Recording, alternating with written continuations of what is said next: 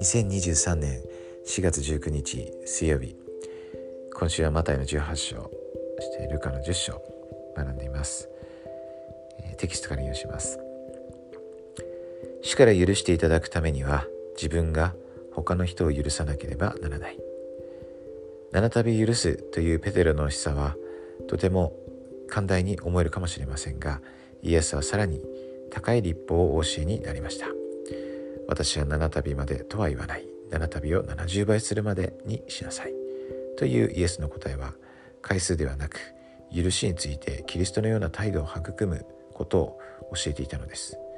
無慈悲なしもべの例えを読んで、自分が神の憐れみと思いやりを感じた時のことを深く考えてください。あなたの憐れみと愛を必要としている人はいるでしょうか。デビッド・ソレンセン長老は次のような重要な警告をしています。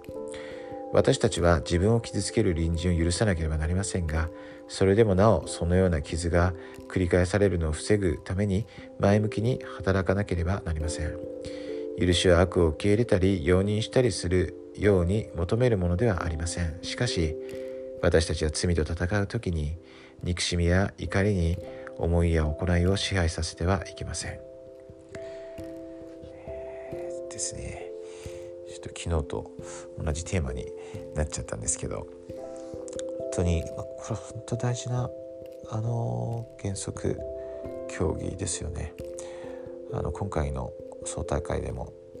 あとそのイースターのメッセージもですね、ネルソン大官長が、ざっくり言うと愛だと思うんですけれども、慈愛ですよね。キリストの純粋な愛、生まれながらの人はこういうものを持てないですよね。だから本当に大事なことで、私たちが幸せになったり、さらに主に近づいて主のようなものになるのに避けられないところですよね。そして私たちシオンを築こうと今懸命に努力してますので、そのシオンの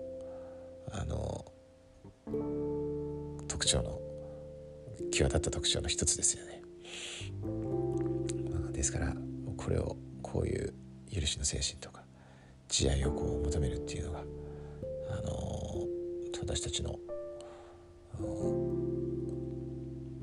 当に重要な取り組みだと思うんです。そして実際兄弟姉妹たちが皆さんがですね取り組んでいらっしゃるんだと思います。この例え話ですよね。無慈悲なしもべので、これがもうとても印象的で、主人がそのしもべを哀れに思って1万タラント負債をですね許してくれたわけですよね。この哀れに思ってくださって、実際そのような許しを与えてくださったということ、本当にそれを私たちは忘れてはいけないと思うんですよね。それを覚えていたらそういうなんていうんですかね、7度を70倍、許すことができるんじゃないかなと思うんですね。そして無慈悲なしもべが100でなりかしていた人が返せないって言って許してくださいと憐れみをこうてもですね、それを引っ張っていって獄に入れるわけですけど、それを他の仲間たちが見ていて非常に心を痛めたんですよね。でその気持ちは本当によくわかりますよね。なんて愚かなんだろうというか、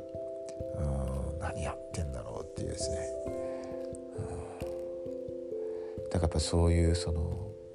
感覚というかそれを持ってそれを忘れないというんでしょうかね。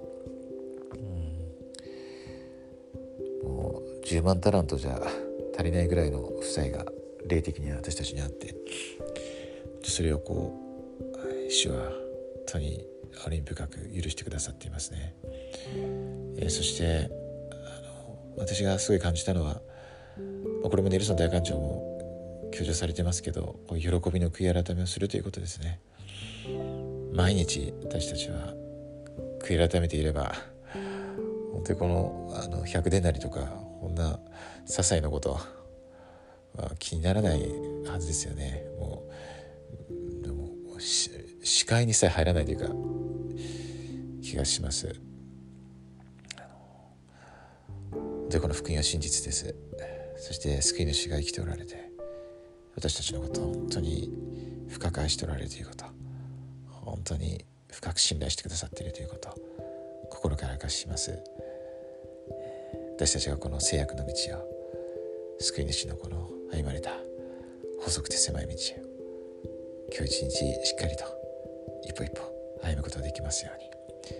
そしていろんな弱さを抱えていますけれども、本当に主に頼って